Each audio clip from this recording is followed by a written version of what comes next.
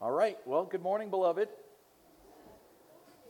Great to see all of you this morning. I want to invite you this morning to join me and open your Bibles to 2 Peter chapter 2. 2 Peter chapter 2. Today we're going to venture to cover the rest of the chapter. It's a lot more than we normally cover.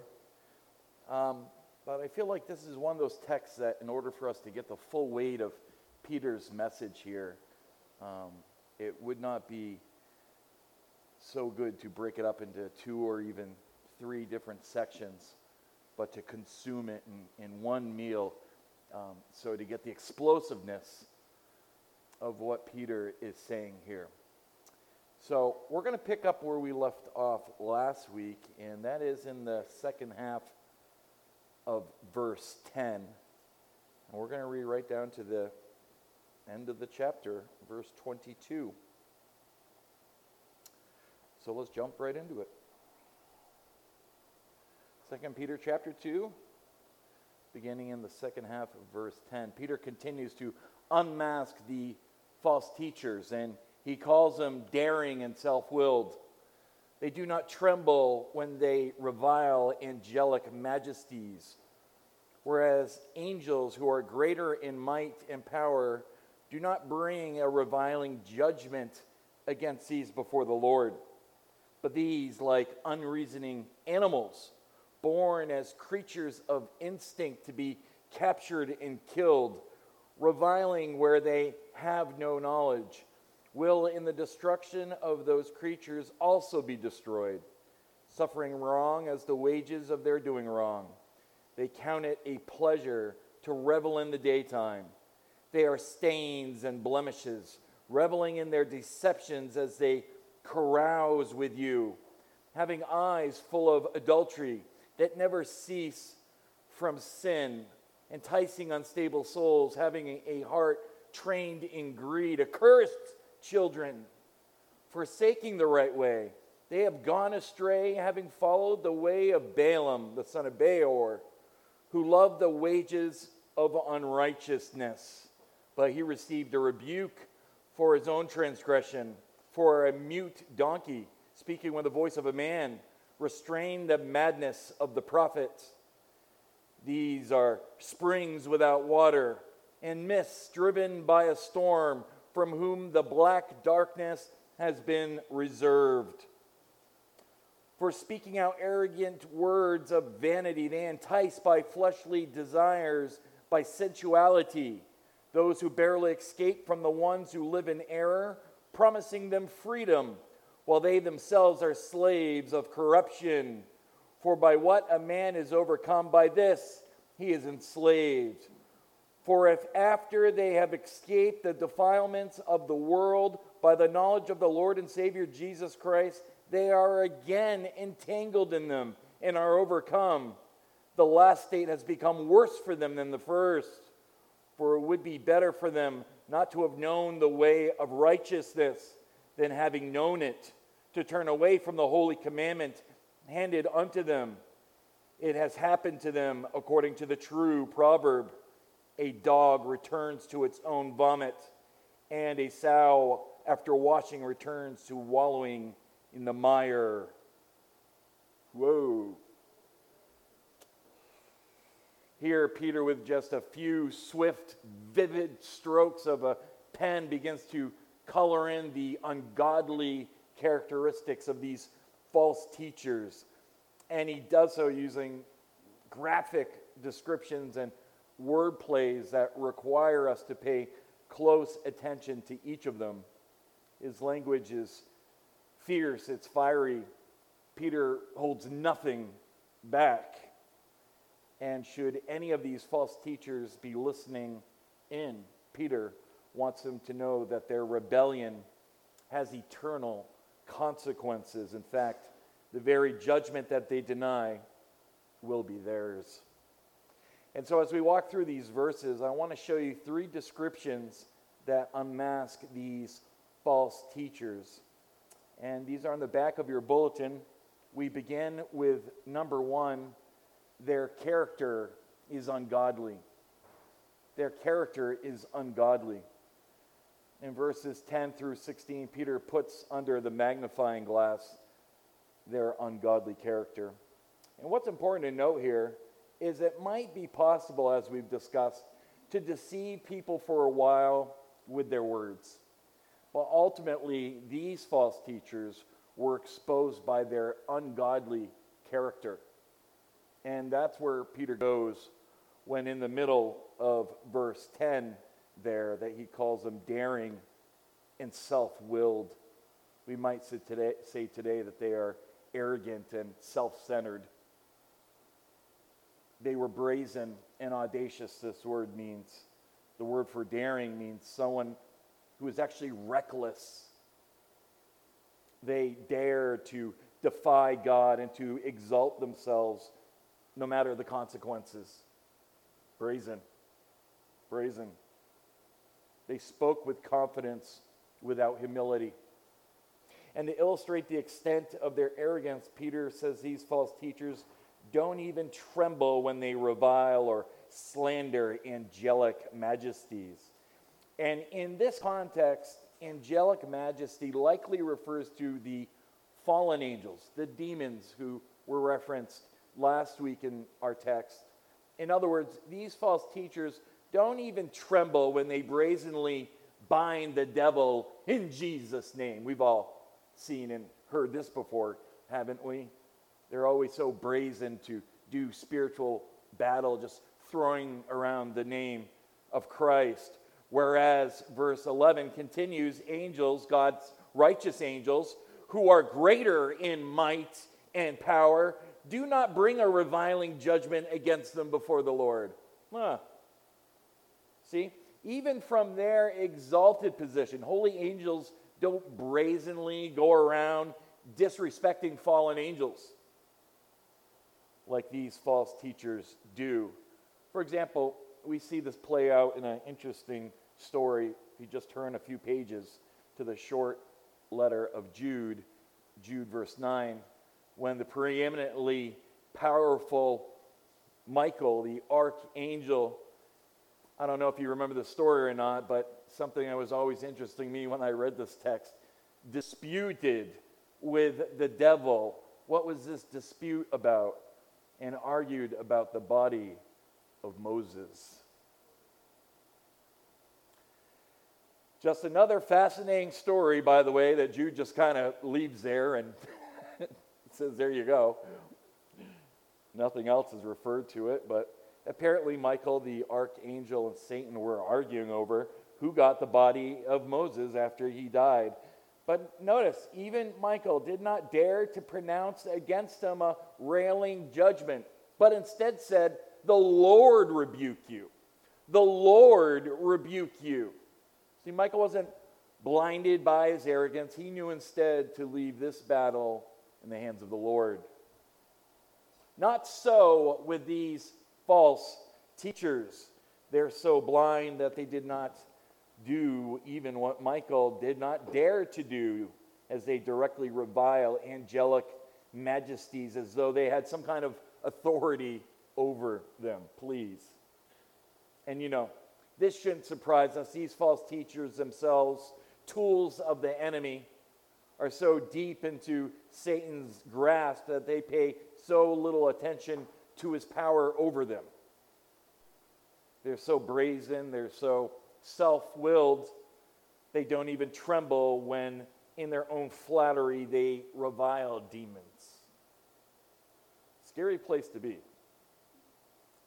But Peter's just getting started with their ungodly behavior. So we continue in verse 12. But these false teachers are like unreasoning animals, born as creatures of instinct to be captured and killed, reviling where they have no knowledge, will in the destruction of those creatures also be destroyed, suffering wrong as the wages of doing wrong.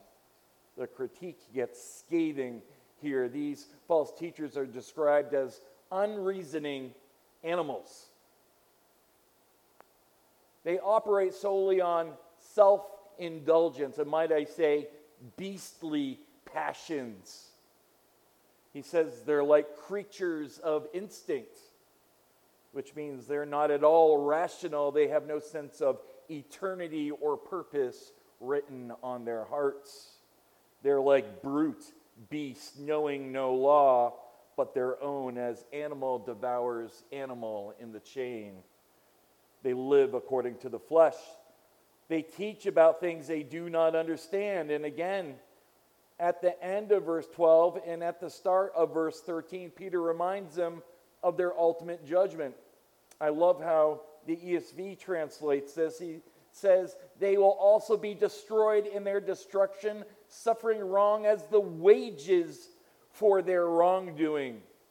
The NIV also captures a similar idea as it says, like animals, they too will perish. They will be paid back with harm for the harm that they have done. God will not be mocked. For whatever a man sows, this he will reap. That's the principle here. And what Peter reminds them is they will face the very judgment that they deny. Peter continues in their unmasking of their ungodly character in verse 13. It says they count it a pleasure to revel in the daytime. As a general rule, sinners tend to engage in debauchery at night. 1 Thessalonians 5:7 says, for those who sleep, sleep at night. And for those who get drunk, are drunk at night. However, these men were so consumed by their lusts, and they counted it a pleasure to sin right in the middle of the day for all to see. In other words, they had no level of shame with what they were doing. These false teachers are so consumed with lust, they can't even wait for the nighttime. Their greedy passions are driving them.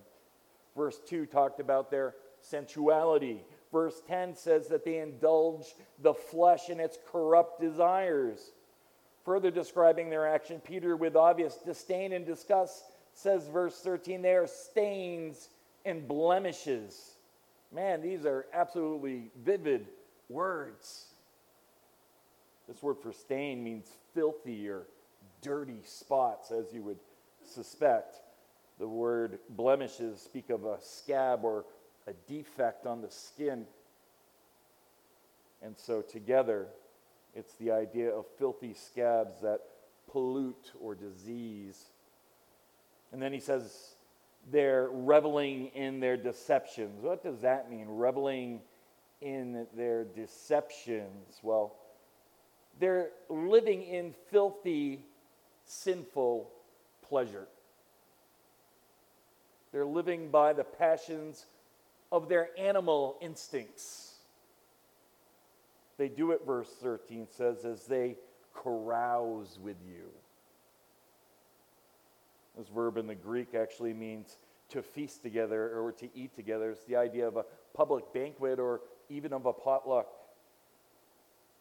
sometimes referred to as the love feast. It was whenever the church would meet and gather together to have a meal. And when these men would attend, Peter says, they're like stains and blemishes, reveling in their deceptions as they carouse with you. They're like these filthy stains, spots, blemishes, scabs when they show up for your church feast. They pollute it. They're filthy. Even in that very setting, they use it as a site to sin in. They're blemishes on the church, for whom the unblemished Lamb of God died for. It's very strong language by Peter. And by calling them out for who they truly are, Peter's saying to us today as well, it's important that we see them this way.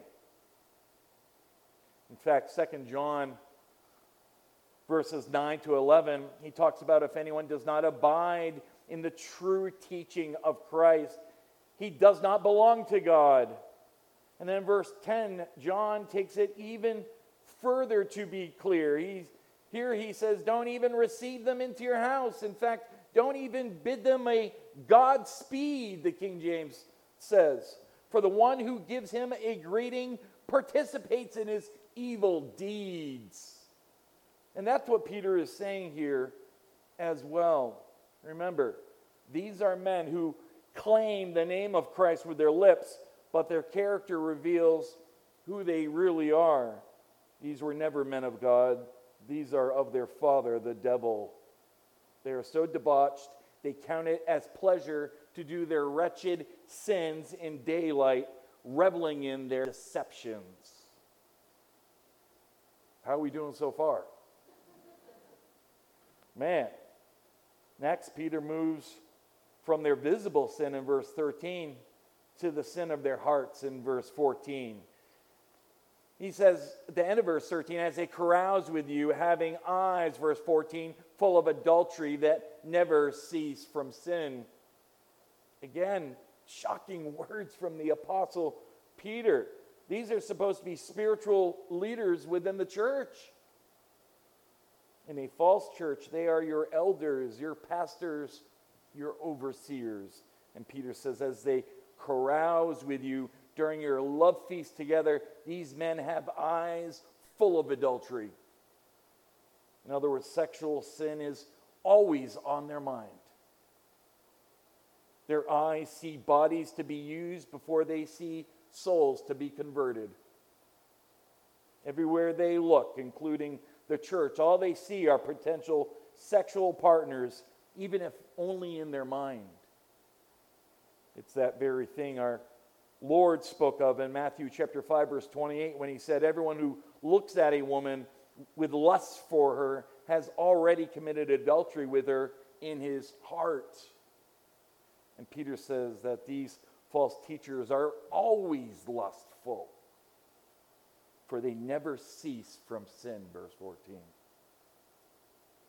These are lustful, animalistic, false teachers who see a potential adulteress in every woman they see.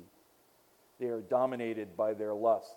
They are never satisfied, always wanting more. Literally in the Greek, they never pause from sin, and it would be bad enough to behave like this on their own, but as the agents of Satan who hate God, there is further depths to their depravity. Notice there in verse 14, these false teachers whose eyes are full of adultery that never cease from sin, they entice unstable souls. I want you to see the picture that Peter's painting here for us. This word entice literally means to catch with bait. The word picture is unmistakable. These false teachers are like fishermen using a lure to trick their victims into believing their deceptions. Under the guise of maybe a loving ministry or counseling, they target the unsuspecting and they lure in those who are weak in the faith. They ensnare those new to the faith, to their sexual deviation, to their error, and to their lies. They prey on the weak that they too might also sin. And it's no wonder, for as we continue to read in verse 14, their hearts are trained in greed.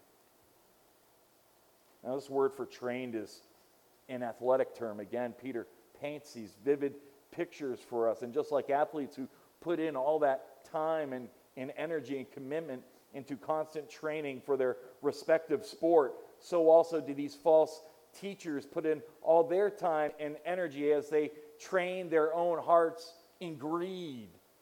Wow. They have deliberately fought with their conscience until they have destroyed it. These are men who will never be satisfied because the pleasures of the world will never get you there. First, 1 John chapter 2, 15 through 17 says, "Do not love the world, nor the things in the world. If anyone loves the world, the love of the Father is not in him. For all that is in the world, the lust of the flesh, the lust of the eyes, and the pride of life is not from the Father, but is from the world. And the world is passing away along with its desires. But whoever does the will of God abides forever." Then again, at the end of verse 14, Peter reminds them they are an accursed children.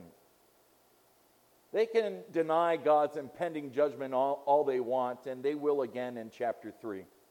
But Peter says also in chapter 3, the heavens and the earth are being reserved for fire, kept for the day of judgment and destruction of all the ungodly men. Well, Peter's just getting warmed up here, guys. And in verses 15 through 16, he reveals what the false teacher's primary incentive was and is today. They don't change. So if you will pick up on it in verses 15 through 16, Peter says, forsaking the right way, they have gone astray, having followed the way of Balaam, son of Beor, who loved the wages of unrighteousness. But he received a rebuke for his own transgression, for a mute donkey speaking with the voice of a man restrained the madness of the prophet. Peter once again teaches his readers by referring back to the Old Testament. And he takes us to the story of the prophet Balaam. Balaam is the classic example of a prophet who was motivated by financial greed and sexual sin. Now, for those who don't know who Balaam is, he was a prophet of God. You can read about him in Numbers, specifically chapters 22 through 24. Also goes into the start of 25. Today we don't have time to read the entire story, but let me just try to give you a quick summary of what happened. Balak, who's the king of Moab, the Moabites, hires God's prophet Balaam. And he hired Balaam to curse God's people for him. Balak saw the size of Israel's army, and he hoped to defeat them with Balaam's help. And when we read actually again in our handbook for chapter 2 in the book of Jude, the letter of Jude, he tells us in verse 11 that Balaam does this for financial gain.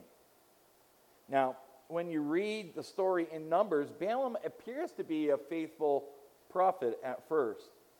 But Balaam's stall tactics in the story imply that he was hoping to negotiate more and even higher payment from Balak.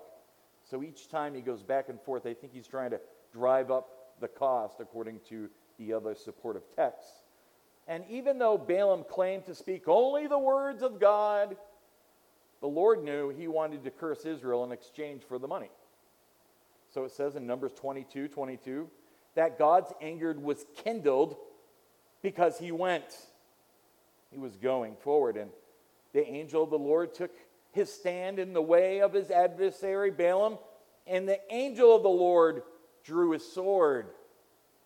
Well, when this happened, the donkey that Balaam's riding on stops right there in his tracks. She could see the angel of the Lord was standing right there in front of him, and so the donkey gets right off the road, and she runs out into the field.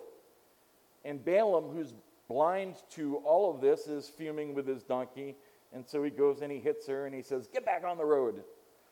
Well, the donkey gets back onto the path, and there's a stone wall as they go further, as they walk next to it. And this time when the donkey sees the angel of the Lord in front of him, she pushes up against the stone wall, and as she does, she crushes Balaam's foot against it. So again, Balaam strikes his donkey. And then the third encounter, the angel of the Lord goes ahead, and he stands right in the middle of the most narrowest spot of the road. And so this time the donkey can't go right, the donkey can't go left. And so all she could do was just to lay down and cower at Balaam's feet. Well, this really kindles Balaam's anger, and this time he hits the donkey with his staff. Then something incredible happens. The Lord opened up the mouth of the donkey, and the donkey said, "What have I done to you? Why do you keep hitting me?" And what's striking about this story is we see this little old donkey who is more aware of the presence of God than the prophet who is blinded by his greed. And so, Peter says, just like the false prophet these false teachers among you also forsake the right way. They have gone astray, having followed the way of Balaam, who loved the wages of unrighteousness. But he received a rebuke for his own transgression, for a mute donkey, speaking with the voice of a man, restrained the madness of the prophet. Well, sadly for Balaam, his error didn't stop there. When you read on in Numbers 31:16, Moses identifies Balaam as the primary corrupting influence on the sons of Israel. Balaam encouraged the Israelites to practice idolatry, immorality, intermarriage, in a second attempt to destroy them, and this time by assimilating them with the pagan Canaanite people. The prophet's apostasy not only assaulted God's holiness, but it also threatened the very existence of God's chosen people. And although Balaam knew better, he allowed his fleshly impulses to guide his choices, and as a result, he suffered the ultimate penalty of death. Moses killed him. So Peter says these false teachers have also gone astray, having followed the way of Balaam. Just another tragic story, as here was a prophet of the Most High God, and he traded it all the way for the things of the world. That was section number 1. Their character is ungodly. We now move to section number 2, where we learn their influence is evil. Their influence is evil.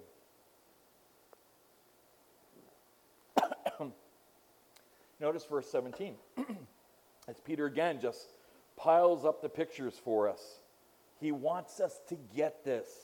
He wants us to see the seriousness of these deceptions. Let's just read this one story again before we go through it. And I want you to notice Peter's tremendous denunciation of these men. He says, "These are like springs without water, and mists driven by a storm, from whom the black darkness has been reserved. For speaking out arrogant words of vanity, they entice by fleshly desires, by sensuality, those who barely escape from the ones who live in error, promising them freedom while they themselves are slaves of corruption. For by what a man is overcome, by this he is enslaved." Peter's pouring his whole heart out here, and he describes these false teachers by using two metaphors that represent water, images that work well in an arid land that they're in. First, he says in verse 17, these people are like springs without water. In other words, what they claim to promise, they cannot deliver. They offer the spiritual thirsty nothing more than false hopes of relief. Imagine walking through the desert heat only to arrive at the spring and you see that it has no water. That's what he's relating these false teachers to. Second, they are like mists driven by a storm. In the eastern Mediterranean region, sea breezes periodically bring in mist and fog clouds that at first appeared to be a sign of rain to come, only to have their hopes blown away as the storms drive them out before it rains. Instead, listen to the promise, what the Lord Jesus Christ has to say in John chapter 7, verse 37 through 38. If anyone thirsts, hear the invitation of the Lord Jesus Christ. If anyone thirsts, let him come to me and drink, and out of his heart will flow rivers of living water. Jesus is the only true living water. He says in John 4, verse 14, whoever drinks of the water that I will give him shall never thirst. Indeed, the water that I give will become in him a spring of water welling up to eternal life. The message Peter is giving us here is clear. Keep your eyes on the truth. These false teachers are nothing but mirages in the hot desert as you're walking through the sand. And Peter describes them as those who promise and who cannot deliver. And then once again, Peter doesn't hesitate to announce the judgment that awaits for these false teachers. He continues in verse 17 and says, for whom the black darkness has been reserved. The black darkness mentioned here refers to hell, the place of eternal damnation. It says in verse 18, for they speak out arrogant words of vanity. And again, this speaks to their brazen arrogance, despite the fact that they have zero spiritual wisdom to offer anyone. False teachers invariably act as though they are filled with usually new and hidden and great knowledge. So they speak with loud boasts of folly. And then it says in verse 18, they entice by fleshly desires, by sensuality, those who barely escape from the ones who live in error. This is what false teachers do. They do not care about bringing the truth to people's minds. Instead, they target people's lusts, offering carnal, feeling-oriented messages that feeds the sensual instincts of its hearers. People who follow false teachers are those who barely escape from the ones who live in error. Often these are new or even young converts who profess their faith in Christ, but they attend an unregenerate church. And so this is especially evil because, again, these false teachers like to seduce souls, verse 14, that are unstable. They particularly aim at those who have not been strongly established in the truth of God's word, like Satan that slithers up and seduces them as they prey on their vulnerabilities and weaknesses and hurts and troubles, and they speak with a seductive arrogance. And in Peter's church, they were teaching these people you can live however you want to live without the fear of repercussion. And surely that would have been attractive to those who might have still been wrestling with temptations. And then the irony in all of this is found in verse 19. These false teachers promise them freedom while they themselves are slaves of corruption. Notice they're offering freedom, though they are the ones who are enslaved. Remember all the way back in verse 1, they denied the master who bought them. They confessed Jesus by word only, but they denied him as their Lord. You see, they can't offer anyone freedom because they themselves are slaves of corruption. They are slaves of sin. They promise freedom. They promise peace. They promise deliverance. You can have it all, they say. It's all here, health, wealth, and happiness. It's all yours. But they themselves don't have it to give because they are enslaved to their own sinful corruption and unredeemed condition. Beloved, the only true freedom comes in Christ. This brings us to point number 3, where we see their perversion is habitual. If you haven't noticed all the way through, they haven't stopped being perverted in sin. Their perversion is habitual. Notice how Peter concludes this chapter, verse 20. For if, after they have escaped the defilements of the world by the knowledge of the Lord and Savior Jesus Christ, they are again entangled in them and are overcome. The last state has become worse for them than the first, for it would be better for them not to have known the way of righteousness than having known it to turn away from the holy commandments handed on to them. At some point in their lives, these false teachers identified Christianity as a way to escape the world in which they lived in. They claimed to be Christians. They claimed to believe in Jesus Christ. And they had convinced the people that they knew far more about him than they actually did. They knew a lot of things about Christ, but they did not know him. And as they pursued religious works, they, in a sense, verse 20, escaped the defilements of the world. This is a tricky passage, but I think this is how we should interpret this. They weren't ever saved. Let's get that square right away. But they enjoyed the and I wouldn't even use grace, let's use the generosities and the love that true believers graciously would extend to them as they were a part of their love feasts and gathered together as the church body. In the beginning, they may have even enjoyed hearing about Christ and listening to all the amazing things Christ had done in all of your lives. So Peter says these false teachers who escape the defilements of the world by the knowledge of the Lord and Savior Jesus Christ, they are again entangled in them and are overcome. For you see, they never were in Christ. They knew about him, but they did not have a true saving knowledge of the Lord. And eventually, all of the false Christs and false prophets become exposed by their sin, and they are again entangled in the world's defilements and are overcome. These kinds of men were never the overcomers that John wrote about in his first epistle or in the book of Revelation.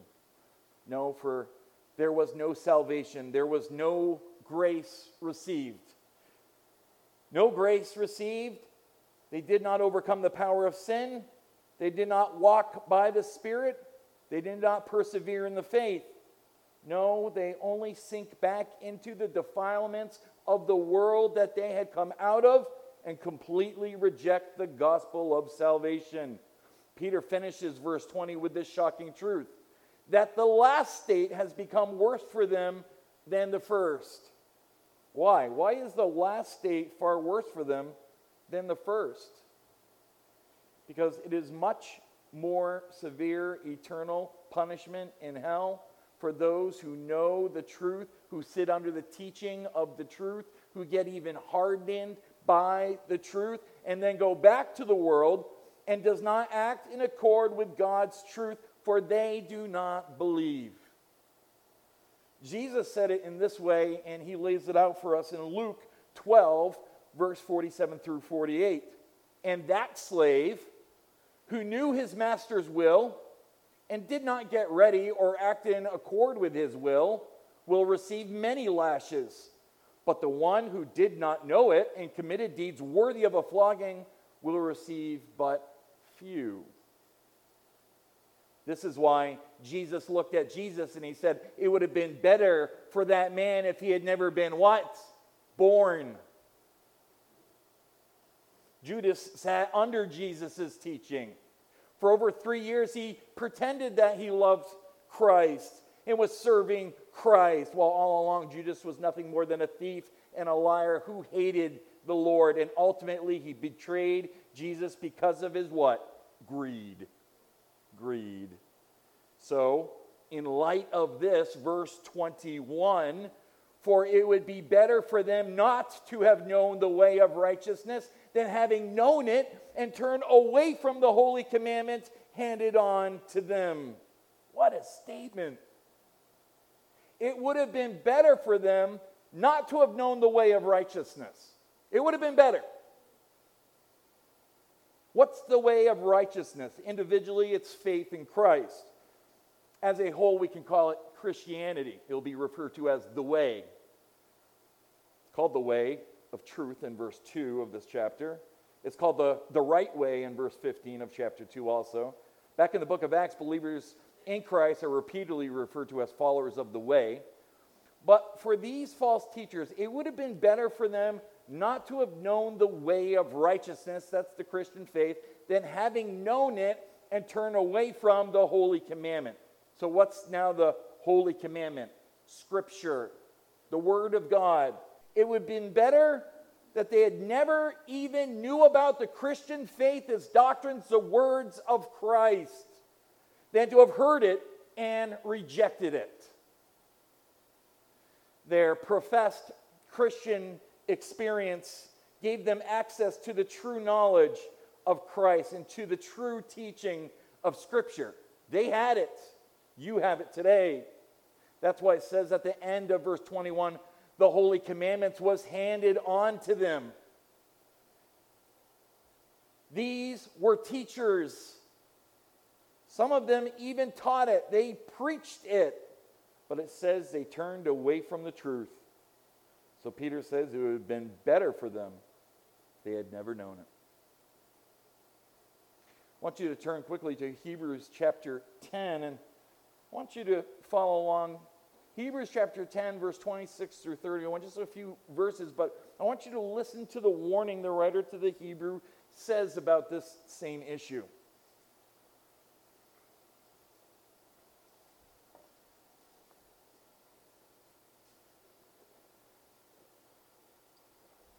He says in verse 26, "For if we go on sinning deliberately, after receiving," notice, "the knowledge of the truth, there no longer remains a sacrifice for sins, but a fearful expectation of judgment and a fury of fire that will consume the adversaries. Anyone who has set aside the law of Moses dies without mercy on the evidence of 2 or 3 witnesses." Verse 29, "How much worse punishment do you think will be deserved by the one who has trampled underfoot the Son of God and has profaned the blood of the covenant by which he," that is Christ, "was sanctified and has outraged the Spirit of grace?" Verse 26 is a powerful verse. See, these false teachers believed you could live however you wanted to live because you were free in Christ. But Scripture says if we go on sinning deliberately after receiving the knowledge of the truth, there no longer remains a sacrifice for sins. See, it's not like they did not know the truth, they just deliberately went on sinning. They counted a pleasure, remember, to sin in the daylight. So the writer to the Hebrews says of them, they'll experience worse punishment as one who has trampled underfoot the Son of God and profaned the blood of the covenant and has outraged the Spirit of grace. For those people, verse 30, "Vengeance is mine and I will repay, says the Lord." For as verse 31 says, "It is a fearful thing to fall into the hands of the living God." And again, it says the Lord will judge his people. Well, this takes us to the final verse of chapter 2. Are you still hanging in there? All right. I got a couple with me. Peter looks one last time at these despicable false teachers, and he leaves us with graphic imagery. He starts in verse 22 by saying, "It has happened to them." And here he's referring back to those verses in 20 and 21 after they had escaped the defilement of the world. They were once again entangled in it and have been overcome by it, the sin. And so he's essentially painting a picture here as these false teachers are sinking in the muck of the defiled world from which they had come from. It has happened to them according to the true proverb. A dog returns to its own vomit, and a sow after washing returns to wallowing in the mire. And here Peter quotes from Proverbs 26:11, which says, "Like a dog that returns to its own vomit is a fool who repeats his folly." Man, that's pretty graphic. Our dog Hurley did just the other day. He apparently ate his food too fast. Next thing I know, I see him eating his own vomit. That's pretty gross.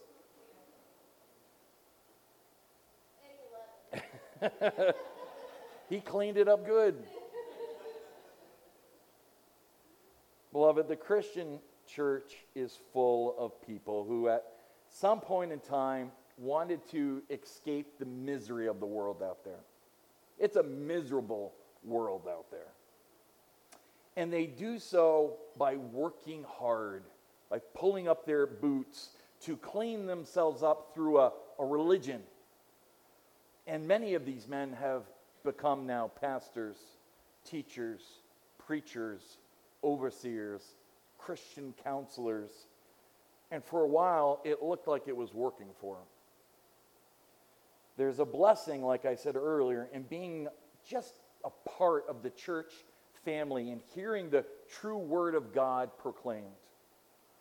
However, if someone's heart has not been changed by the supernatural work of the Holy Spirit, where that heart of stone is removed and God puts in that new heart of flesh that now beats for God, that now lives for the Lord Jesus Christ with new desires and new ambitions. If that doesn't happen, not only are you not a new creation in Christ, not only are you not born again, not only are you not washed by the precious blood of Christ, but also, like a dog, you'll return to your own vomit. You'll return back from where you came from eventually. And Peter says the false teachers are like these dogs who go back to their vomit, and they're like pigs who get all cleaned up only to go back into the mud. Now, Peter uses both dogs and pigs. I think most of us get the pigs, but why the dog? Well, in biblical times, dogs were very rarely kept as household pets. They were sometimes to herd sheep, but largely they were half-wild mongrels who were dirty and homeless and diseased and were vicious, and they lived off people's garbage scraps. So they were just likely to return and eat their own vomit as anything else to eat. Pigs, likewise, have always represented filth. And so Peter's comparison then is unmistakable. He says, stay away from these filthy, wretched, spiritually unclean pigs, these filthy dogs. Beloved, the contemporary Christianity that exists today contains many of the people like the ones Peter described in this passage. They have sought personal improvements, moral reformations in their quest for spiritual and religious experience. Many have become preachers within the professed church, and tragically, like the pigs of our text, they are exposed for who they are, and they will eventually return to their old lifestyle, rejecting the only one who can truly reform them, Jesus Christ. In view of this chapter, Peter's warning is clear. Be on guard, beloved, for false teachers. Do not allow them to take up residence in your ears and with your eyes. Stay clear away. Do not give them the opportunity, but if given the opportunity to confront them, please do with care and expose them firmly to the truth, lovingly, to God's word. And I know this has been a challenging section of verses for us, as I mentioned earlier, but praise God, we have a church who desires the truth, who loves the Lord with all your hearts, souls, and mind. If you are in need of prayers this morning, we would be happy to pray with you. You're welcome to come forward as we stand and sing and praise our Lord, the King of Kings. Lord bless you.